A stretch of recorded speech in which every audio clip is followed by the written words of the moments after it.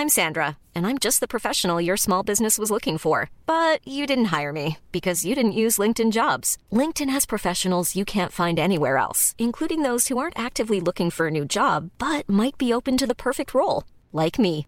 In a given month, over 70% of LinkedIn users don't visit other leading job sites. So if you're not looking on LinkedIn, you'll miss out on great candidates like Sandra. Start hiring professionals like a professional. Post your free job on linkedin.com/people today.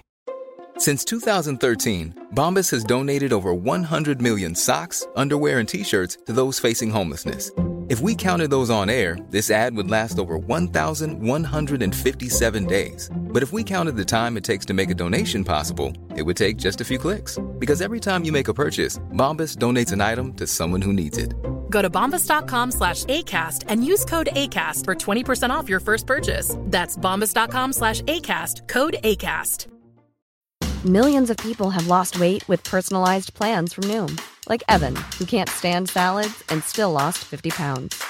Salads generally for most people are the easy button, right? For me, that wasn't an option. I never really was a salad guy. That's just not who I am. But Noom worked for me. Get your personalized plan today at Noom.com. Real Noom user compensated to provide their story. In 4 weeks, the typical Noom user can expect to lose 1 to 2 pounds per week. Individual results may vary.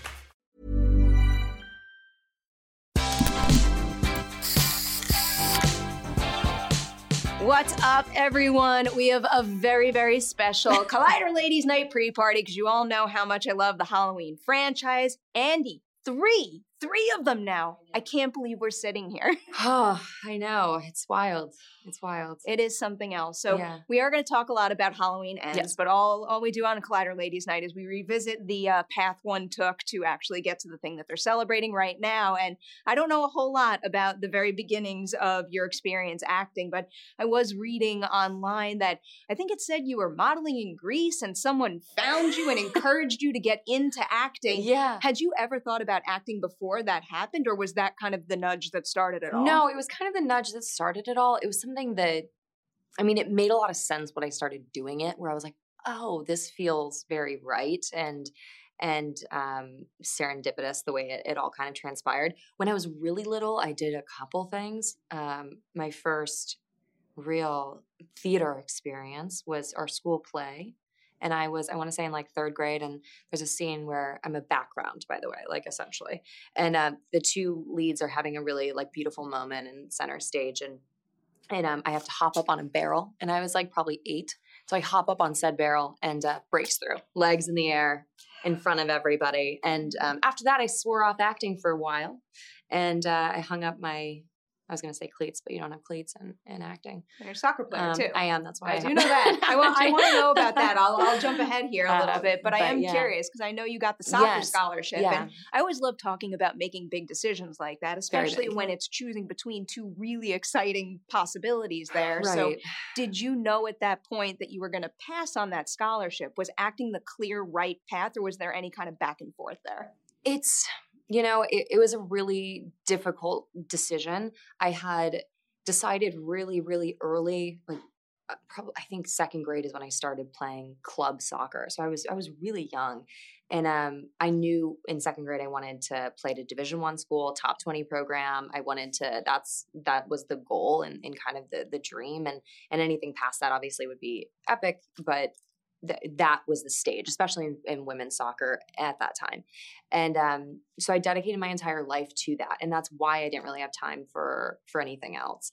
And when I got the opportunity to model in Greece, I modeled a little bit in high school, and it was kind of just for fun. And I never really took too seriously. I'm from the Midwest, so it was very like kind of Carson's and like Target-y and all of that. But I got the opportunity to go to Greece. And the reason I took it is because I knew that once I was in school, I wouldn't have a chance to travel. I wouldn't have a chance to study abroad. I wouldn't get kind of these other experiences that kind of a normal student would, because I would be a collegiate athlete at a top tier school. So we kind of were like, let's just explore that opportunity. I can go live in Greece for 3 months and just kind of have fun. Like the goal of the trip was just to break even and have an experience.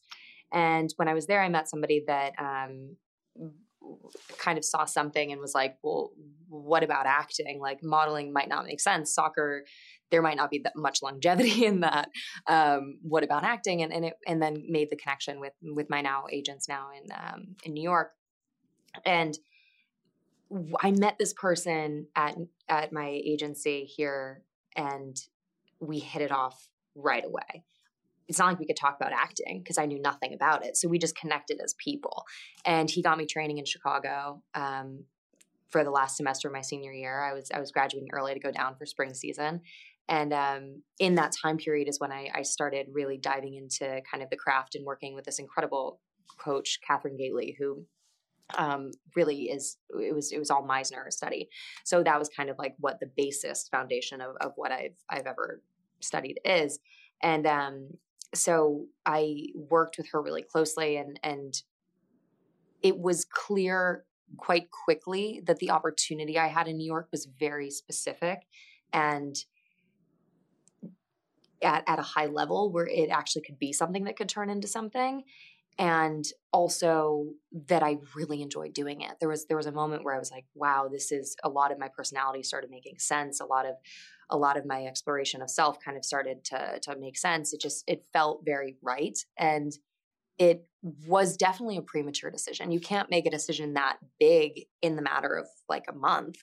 But I also had a lot of respect for my coaches and the program that I had signed on to play for down in Florida. And so it was important to me to not try to do both things and do them mediocrely, but to kind of pick one and try and really go for it. And, do you still play at all?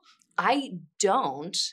I'm way too competitive. It's a problem. I tried, there was a league in New York that I tried like when I first moved here, and it was a bad idea. I came home like just angry. Because I'm also not as good anymore. Wow. So it was just like, I can't. That's like me in basketball. Now whenever I play, I'm like, well, I don't want to play anymore because I'm not at that exactly. level. So it's like you need to play a soccer player in a movie. I know. That's the hope. That's the goal. That's the dream. There was an audition that I had recently where I had to play soccer, and it was the first time I like touched a soccer ball in years, and it was unbelievably special. I feel like this is a really judgmental pet peeve. One thing that drives me nuts when I see this in movies is someone like running like in an athletic capacity that clearly does not run, does not have that form. So when I see an athlete actually bring that to life on screen, I really appreciate it. There was a film that I did where they had they were doing a second unit. So they had like a body double, and it was essentially just like shots of my character and another character walking around or running around.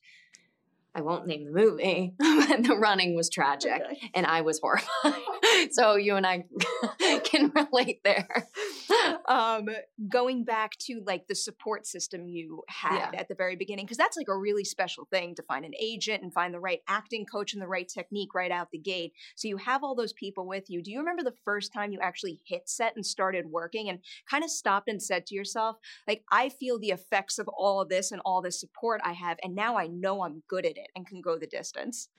Yes. I mean, the first time I was on set, I booked a small role on 666 Park Avenue that shot in New York. And it's funny enough, it's horror, which is kind of funny that my first thing was. I remember covering that show. Yeah.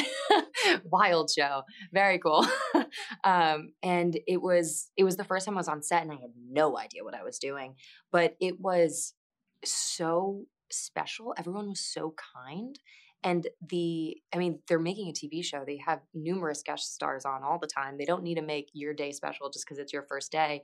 And everybody went out of their way to really kind of make it a day. And when I wrapped, they're like, this is her first day on a set. Like, congratulations. It was really special. And it meant a lot to me. I don't know if you ever kind of feel like you like deserve a place here. At least I don't. But I am just grateful I still am getting the opportunity to kind of collaborate and create with all of these incredible people that I have been. Someone who's very self-critical and has imposter syndrome 24/7. I always feel bad asking that question because there's usually not a definitive answer to it. Looking at that and kind of building on it a little bit, is there anything on any of your earliest gigs that you saw, a lead or a number one on the call sheet do that you kind of back-pocketed and found yourself applying when you jumped into Halloween? Really, I would say Halloween was the one where it was the biggest learning lesson and the biggest learning experience and learning curve was Halloween. There were a couple other films and things that stick out, but Halloween being really pivotal for me, having Judy Greer and Jamie Lee Curtis in this franchise to be alongside of in that film. They both lead with example, and Jamie especially, I mean, her being number one on the call sheet, you have the ability as number one to really dictate how the day is going to go, and your energy says a lot about it says a lot about you and about like the space that's going to be created to create in. And Jamie, I've never experienced somebody that generous and open, and she just would give so much. I mean, her first day on set, everyone wears name tags, and by the end of production, she knows everybody's name because she's like, if you know my name, I should know yours. And so there's a camaraderie and a team mentality to her, which I never really felt on sets before. And coming from a team sport, that's like the dream is feeling like you kind of have this like family that you're able to create with. I can get like the slightest sense based on just like a mere 10-minute interview I did, but like ultimate warmth and deepest passion for the thing she's creating. And from our perspective, that is just like one of the things that I appreciate more so than anything, because there are so many people out there who adore what you guys do. And when you have that same enthusiasm for that thing, it really means something to a lot of people out there. It really does. And she also elevates everyone around her. She's one of those people that just, she pushes you to be better. You have to be on your game if you're in front of her. I remember I was very scared to talk to her at the beginning because I was like, if I don't have all of my points with like bullet points underneath them in my argument, I may as well just not make it, because she will be like, well, why? Well, what about this? And she pushes you to be better in a way that's really helpful and inspires growth, which is something that is not all that common. We're not going to tap into any end spoilers yet, but bringing that up, looking at what you go through. Yeah, I do have at least one burning question. Looking at the 2018 movie and Kills, was there any example where that happened, where either she challenged you or maybe you challenged yourself to say like why is Allison doing this or saying this, and you really had to think it through until it felt right to you? It was a lot of fun crafting the time jump from 2018 to Halloween Kills, because in 2018 Allison is very much a mirror of Laurie from the 1978 film, and it's part of the reason why they connect so deeply and kind of without speaking, and it's also the reason they really butt heads in all films. I mean, not as much in the second because we don't really get to see them together, but in the first film, I mean, Allison's the only one that kind of calls her out on her stuff. You can say it. Don't say shit. On her shit. And I know you always like recalibrate. You're like, wait, can we say that? I said heck today, and I was like, heck? When was I ever said heck? I moderated a panel at Comic-Con, and I was like really on guard watching every word I said. And then one of the panelists said fuck. And I'm like, wow. Well, you did it, not me. It's fine. If it's not you, it's fine. And Jamie has such a potty mouth that whenever we're together, I'm not worried. But yeah, so there was a lot of fun. We had a lot of fun kind of crafting that interim time. I did individually for Allison's sake, but then as a unit, us figuring out kind of like how these characters came together after the massacre in 2018 and what that meant for them and how they kind of like forged a life together. And Jamie has always been, I mean, she's Jamie Lee Curtis. She is iconic, and she's always looked at me with like as a peer, which is something that I am so grateful for, because it's not it's not something I kind of would have expected.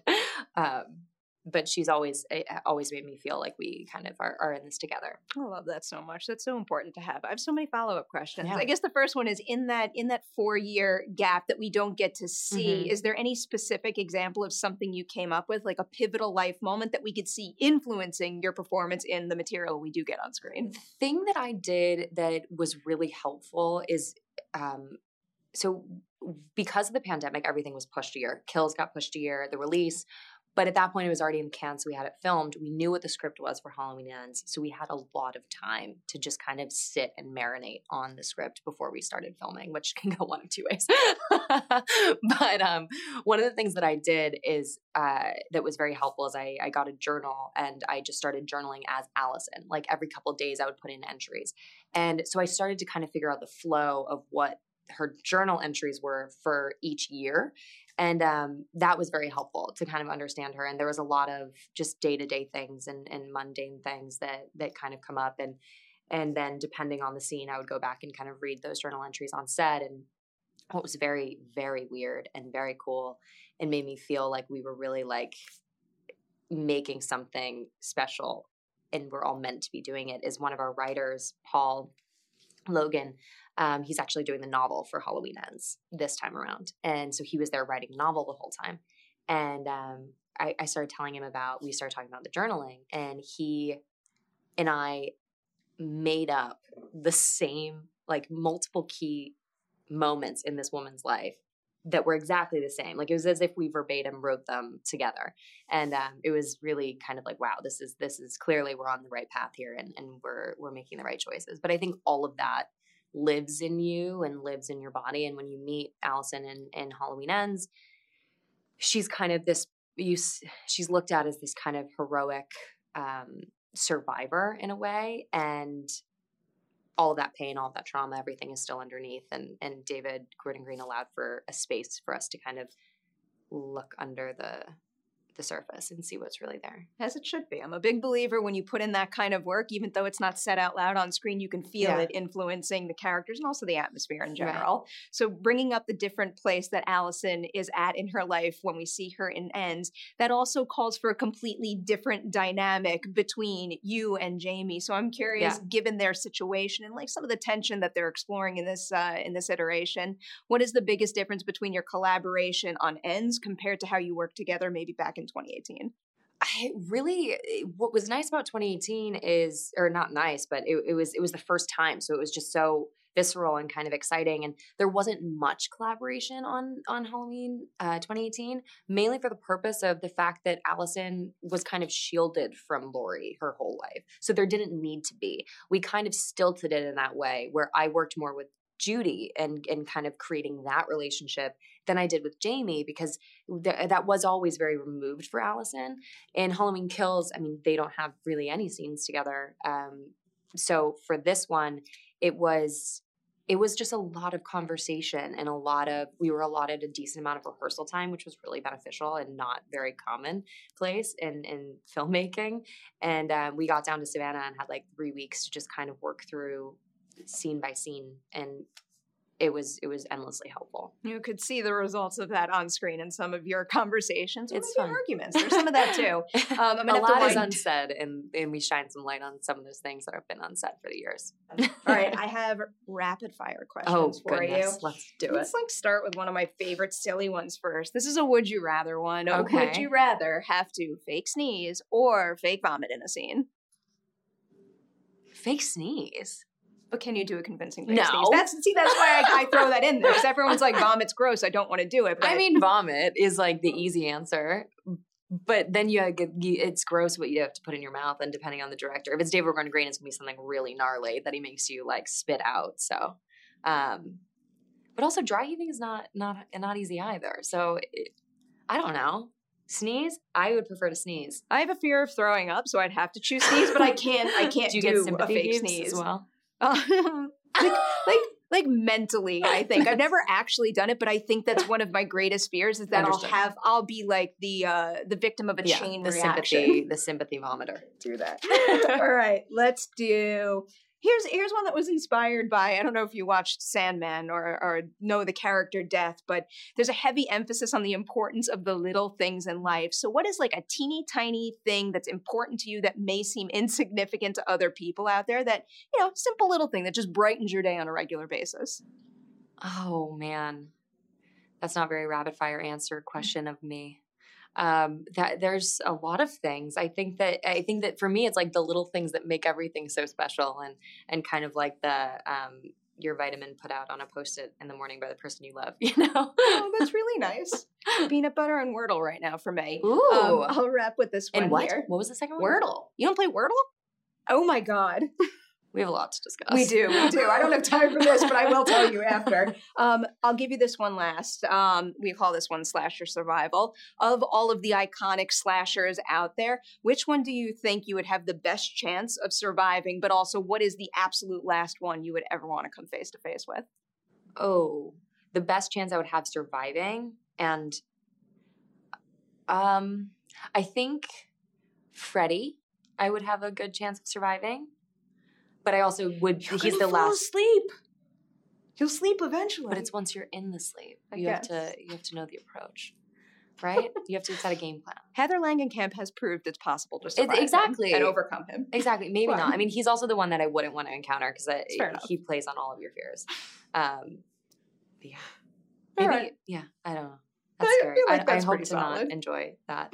I feel like it's fair enough to pick one character for both the answers. That's actually probably the most sensible way to go about it. I must end this. Thank you so much for your time today. Huge congratulations on all 3 Halloween movies, and I can't wait to see you in more. Thank you so much.